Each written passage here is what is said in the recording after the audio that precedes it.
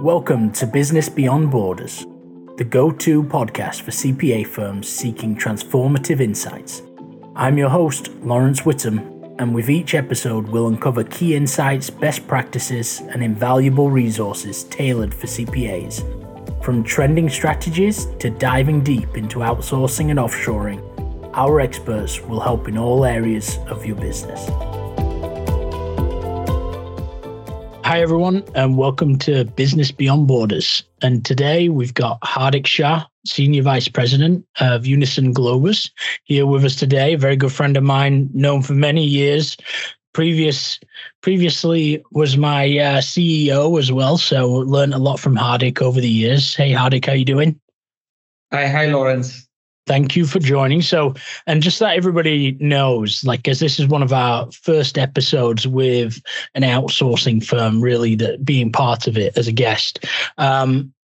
Every other episode, we're going to have different professionals from the outsourcing side of things so that we can really dig into some of these areas in terms of cultural gaps, best practices, some of the challenges firms are facing, and really hear it from the other side. So from the actual outsourcing firm, so we can really work on that together. Because again, one of my big philosophies is really, it's not just done on one side. It's never a point your finger at who's to blame. It's really, you have to come together and have to work on it together.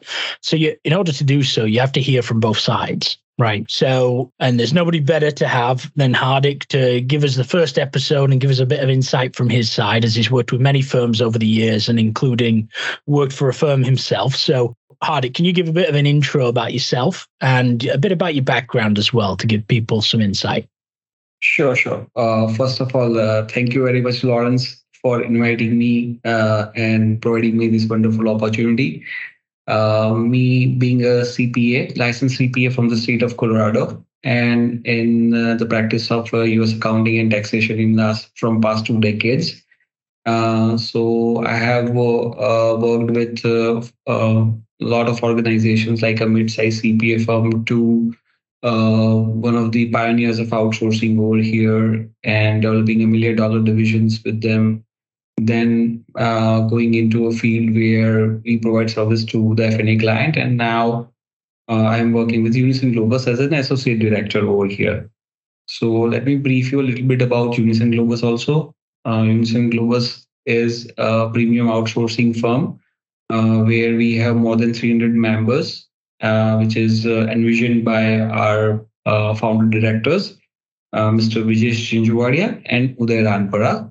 And we have 3 offices over here in India and total team size of 300 people and serving more than 300 CPAs right now over there. So can you give us an idea of where are those offices? You said you got 3 offices. So whereabouts are they? Sure, definitely. So our head office is in Ahmedabad, which is most western state of Gujarat and the financial capital of that one, which is 500 kilometers north to Mumbai. Then why Ahmedabad? Because this is the largest concentration of accountants over here in India. People see accounting as a very, very respected profession over here.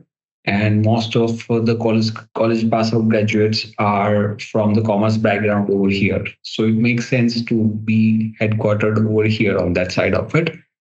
Our second office is in Hyderabad, which is somewhere in the southern India, which is again an IT hub. But along with IT, they also have a very good tax background. So all the big fours and everybody is there in Hyderabad. And Hyderabad is very much up and booming city over here in India. And the third location is a very bright spot on that side of it, which is a Surat location, which is very close to Mumbai on that front. And new talent is now coming up in the tier 2 and tier 3 cities of India. So Surat is again a tier 2 city over here. And fresh talent is very much available on that side of it. So it's a combination of concentration of accountants, concentration of tax talent, and new upcoming talent on that side of it. So that's why we carefully chosen these three locations over here.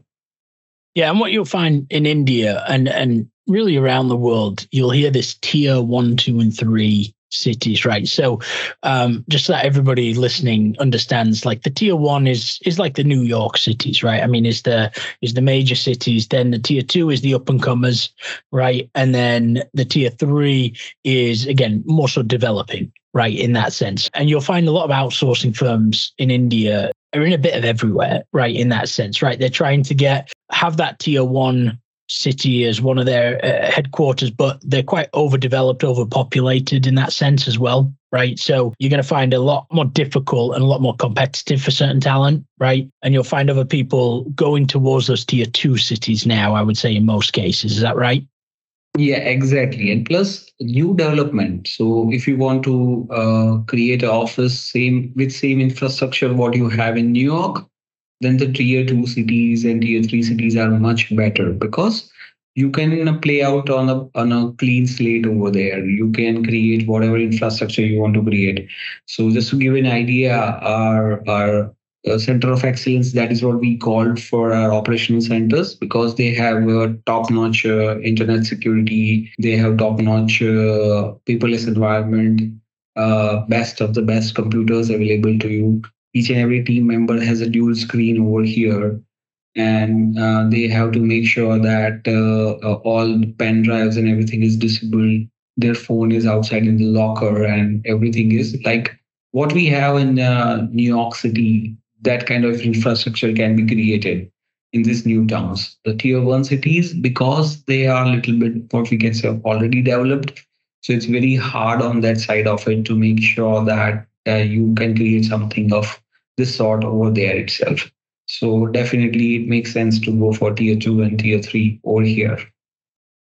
Great, and you mentioned about sort of like the center of excellences, and this sort of comes into obviously I had the pleasure of coming by the newer offices as they were being sort of constructed and developed. So, and again, really top of the line from that perspective. But I know that you guys also have an academy, right? So I think one of the things that a few outsourcing firms I know of, right? They are starting from the grassroots level, right? Which is great. I mean, you are really picking talent out from colleges. You're bringing them in early. You're training them. You're making sure they understand sort of the US side of things rather than just the Indian side of accounting, going through those courses. Now, can you explain a little bit about that academy side of it, right? And what firms should really think about when they're exploring outsourcing firms, like why the academy and why these extra things are important?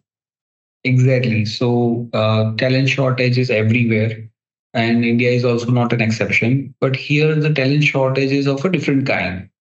You find a bunch of accountants evidently available to you to work, but the problem is that they are not skilled properly. They don't know the US side of it, that what is 1040, what is W2. They don't know anything on that front. So definitely they need to reskill themselves. Now, how we can reskill them? By making sure that those who have the knowledge, they pass it on to the next generation by a platform which can be shared by them. So that's the platform which we have created from our side. We call it an Equant Academy.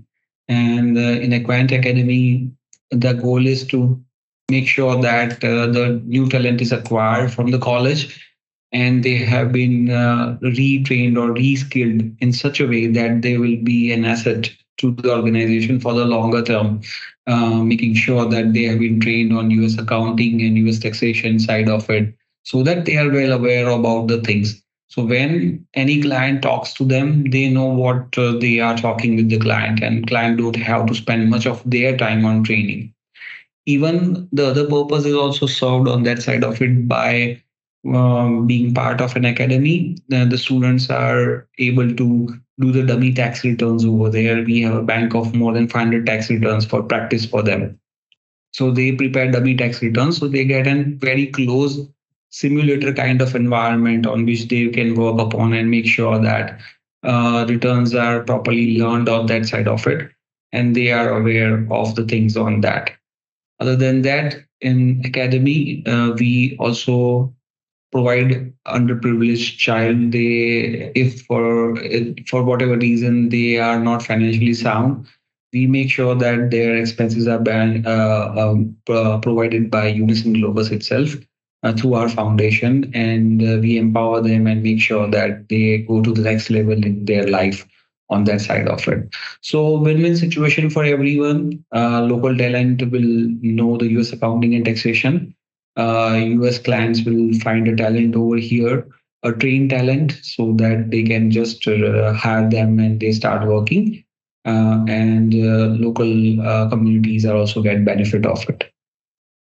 Now, and I know, and that's also, I mean, it's again, knowing you for so long, I've known that you all, again, how do we put it? Philosophy and the way that you work. Again, you've always wanted to, again, empower and employ as many people as possible in the local community side of things. And now getting to the point where you're also sponsoring individuals as well, which is great, to make sure that more people can get into the industry, right? That maybe were separated because of financial reasons previously. I feel like a lot of firms know roughly like what can be done in India, right? From the service side, whether it's taxes, assurance, audit, accounting. I know that you guys are trying to push the boundaries a little bit there and look at some of the more high level, more technical based solutions. Like, can you give some idea as to what some of the higher level talent, if you get the right people in place, what they're really capable of and what they have experience doing, like such as M&A transactions and all these other areas, right? Can you dig into that a little bit, just that people have a bit of a flavor of what is capable down the line if you are employing people and if you are taking that time to train? Exactly. So it's not just a factory model over here. We provide a high-end work also. Because our tenure and we have served for more than 2 decades over here, now the high level work can also be performed from here. So just to give you an example, like 706NA, which is one of the most complex form to fill for a non-resident for their deceased person and their asset kind of the return, which is a very complex return. Even IRS takes 9 months plus to process that kind of returns, and we are doing it, and we have done successfully from here multiple times on that side of it. And that's not just one of the case. Like for example, if you think for a hedge fund accounting, yes, we can do it from here. If you think in the taxation, you think expat taxation with 547172 preparation. With a 2555 foreign non-income exclusion kind of stuff.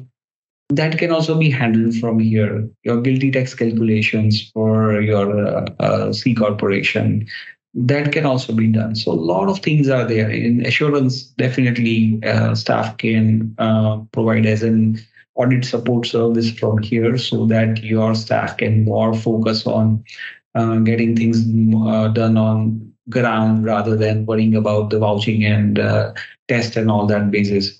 So, and as you mentioned, M&A side of it, the financial preparation, the MIS preparations, the virtual CFO level services, where entire finance function can be managed from here.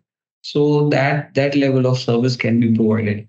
In fact, Unison Globus has a very unique proposition from that side, that we are the first one to introduce BOT model for mid to large size CPA firm, where their captives can be developed over here with our help and our expertise on that side of it. That's the unique proposition which we are coming up to, setting up the captives for mid to large size CPA firm, where they are talking about 200-seater project, 500-seater project. So that's what we are trying to accomplish over here. Gotcha. And that's very important just to note, like with that BOT style, right? That's where you're essentially going to be owning your own captive down the line. It's a transition over a period of years. But again, very, very helpful because it reduces the risk coming into a new country, a new area.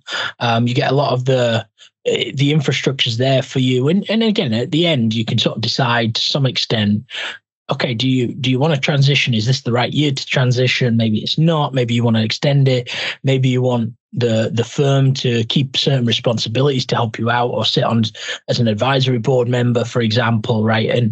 And keep on certain roles. So there's lots of ways, and it's something to think about when you're developing a team. It's not really for the small firm. It's for really when you've built a sizable team, you're developing a culture, right? You really want it to be your own office now, right? And then that creates more sustainability long term, right? Because now it becomes your own team, right? Your own staff under your company. So that's great that you're helping with firms to do that. Now, and going into that a little bit, let's talk about a few of the challenges that you see, right? So what are a couple of challenges that you see firms have when outsourcing, and where there's a bit of ruffled feathers between the two, right? And it's difficult to necessarily get your point across in some cases. Can you share, again, some of those challenges that can help firms understand how to do it better? Yeah. No success can come without any challenges. That's for sure. Mm-hmm. So we also face a few of the challenges. The first and foremost is the talent retention side of it, because now large influx is coming for outsourcing. Now everybody wants to be in India, and they want to have their share of the pie. They want talented people and all that front. But luckily, we have a very robust system of our own academy, and making sure that a constant talent pool is introduced into the industry with a tie-up of local colleges and all, so that we can train them and make sure that they can take care of the work on that side of it. The second foremost challenge I can see is the client mindset. We have to make sure that I always give a switch analogy to the people. So if you are in US, for you, when you plug in into the socket, you assume that the power will be there, and everything will be up and running, because there is no switch concept in US. While you come to India, there is a switch concept. You have to plug in and you have to turn on the power. You have to get that extra effort to make sure that the power is provided to the instrument in which you are plugging. So that's what it is. You have to give a little bit of extra efforts to make sure that the thing is up and running on that side of it. Yes, it's an initial burden, initial headache you are taking, but that will go a long way for you to give you a very quality work from here itself. It's always a ego. If you give garbage process, then definitely it will produce a garbage result out of it. Another challenge is to make sure that proper SOPs are documented, very well written into the system and into the process, so that everybody knows about it. The cultural difference is there, because people over here are very afraid to say no to the people, because they feel that saying no is a bad thing over here. So they just nod and they accept the thing, rather than candidly saying no, that I didn't understand and all that front. So those are the major challenges which I see on that side of it. Other than that, if you are persistent, if you have proper return SOPs, if you are ready to commit a certain level of your efforts into the initial phase, then definitely it will work on that side of it. So let's say, and again, I think the SOP side of it, I think everybody understands that they need to have sound process. I don't think anybody's really there. I mean, I sat in a room in a conference the other day, and there was at least 50 firms there, and the question was asked, who has an SOP structured for most processes? Maybe 50% of the hands went up. Has anybody updated it in the past 3 years? There was probably 2 hands up, right? So exactly. Nobody's consistently updating them, right? But that's an important feature to make sure we updating our SOPs, and those processes may change as well, right? And certain assignments may not, the whole process may not come offshore, right? It may be elements of it need to stay onshore for whatever purpose, or stay onshore initially before you get to a certain stage, right? But let's go back to, I guess, that headache portion, right? So like you were saying, the sort of garbage in, garbage out aspect, right? But investing actually in making it work, right? And it becoming a bit of a headache. What is that investment that, in your opinion, needs to happen for the firms, right? What do the partners or directors need to think about when they're getting involved and invested in an outsourcing firm that will at least help with their expectations around that headache, right? I mean, headaches come all the time, right? And there's always challenges in business, but when you're expecting a challenge, it's a lot easier to plan for it and get in the right mindset to tackle it compared to just having something pop up. They're always the most frustrating ones, right? So what is it that you really need firms to think about or do initially to help along that path to reduce that stress? Perfect. The first and foremost thing is to realize there is a problem by making sure that whatever the firms, how they are operating, they have to analyze themselves and how we are operating first, and make sure that the best practices are properly written for them for their side of it, and make sure that those best practices are shared with the outsourcing partner. Because it's not that you just give it to them and they will perform the work and boom, it's done. No, that's not the way of doing the things. First, you have to document your best practices, share with your outsourcing partner, and let them make sure that it is implemented on their side of it first. Once they implement it, then because of their experience working with multiple firms, they can suggest certain changes. So you have to be open on that side of it to accept the changes suggested by outsourcing partner. You have to trust them. You have to make sure that whatever they are trusting, I'm not saying 100%, but whatever is implementable from your side of it, that just be open on that side of it. That let them speak and let them come up with a solution. And if you feel that, yes, that makes a better process at our end as a firm, then you should be open for changing at your end also. I'm not saying that you have to always do that, but it's an advisable step. Then and then only you will also improve as a firm on that side of it. So documentation of best practices internally first, and be open to those changes suggested by the outsourcing partner because of their experience on that side of it. So that will be a key to success, which I can suggest on that side. Yeah, and I think this comes down to communication, right? I mean, it's has to be. It's a team, right? You're now expanding your team, being the outsourcing firm, right? So that means that there are people like yourself, and there are senior professionals in the team, VPs, AVPs, and people that are looking at it more from a strategic perspective. They're the ones that can get involved in this process side and the SOP side to look at it and say, okay, I mean, this isn't going to work for the team that we've got for XYZ reason. Or we need to break this down further, or we need to do something, right? But that open dialogue needs to be there from not just the day-to-day work, but more the planning of the type of work, right? And looking at the overall process, looking at a strategic roadmap, right, as to what we're looking to do as well. So that's awesome. Now, can we go into, let's pick out a couple of best practices. Like realistically, if a firm is jumping into this, they really need it. They're looking for some talent. Like, what should a firm do on their side to make it a successful journey? Right. And we've obviously just gone into a bit of that planning, the open communication, but what else is there that they should really be doing to help them take those next steps? The best and foremost thing is to make sure that you make your firm a process-driven firm rather than just a people-driven firm. That will be a great starting point for you to make sure that proper processes are set into the firm itself. And then you can break down those processes into what can be outsourced and what cannot be on that side of it. So that will be the first and foremost thing, is to make the firm a process-driven firm rather than people-driven firm on that side of it.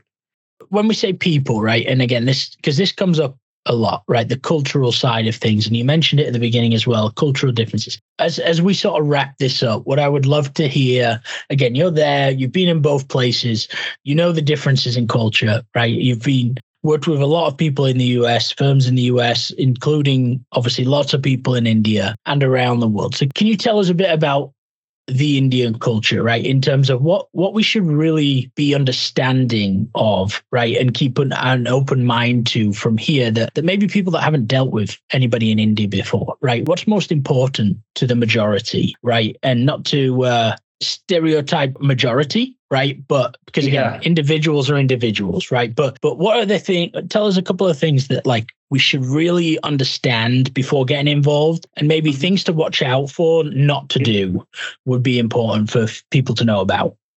Exactly. So to explain that, what I can say is that in India, you have to make sure that once a person acknowledges, that doesn't mean that that individual is knowing it. You have to see their work to make sure that they understand. So communication is not the judging barrier for any individual. Please don't judge a individual by their communication, because India is a country of different languages. Each and every individual speak differently, so they know multiple languages, but again their English might not be that great, but they might be a very good resource for you to provide the work on that side of it. So never judge an individual by their communication skill.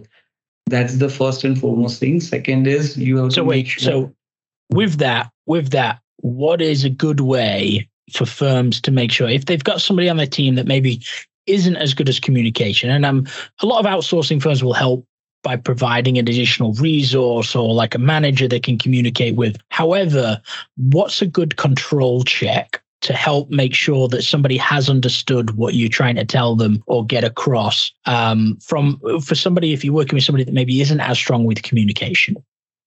In that sense, what happens that you have to make a communication as a part of learning for them. Then definitely it will solve a lot of problem. Because if you give them training, definitely they will learn on that side of it and make sure that that extra effort is done. And the written communication is the best. So there might be people, they might not be able to speak properly, but they might be doing a wonderful thing on the writing side of it. So a formal training in the communication side definitely will help the cultural aspect of it. The other thing is India is a land of festivities and all that. So again, that doesn't mean that people are taking too much of leaves. They are working very hard.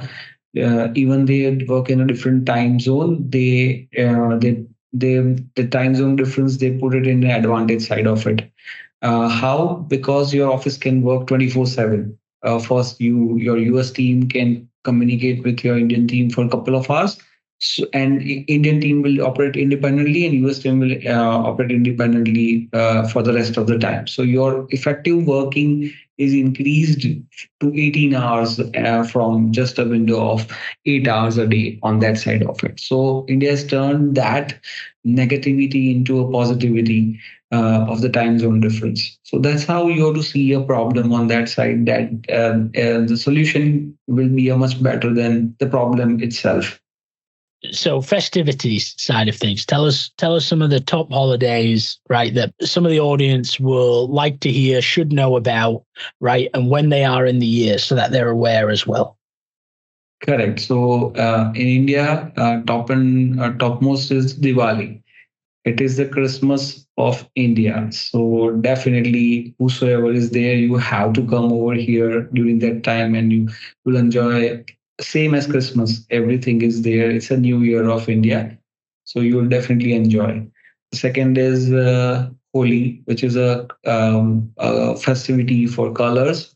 So it when the spring starts, it comes in that part of the year, so that people will play with colors with each other. So a lot of colors you could see over here on that side of it. Other than that, in this particular part of India, we have the 9 nights dancing festival we call Navaratri over here. So people used to gather and dance throughout the night on that front. So it's again a very good festivities on that side of it.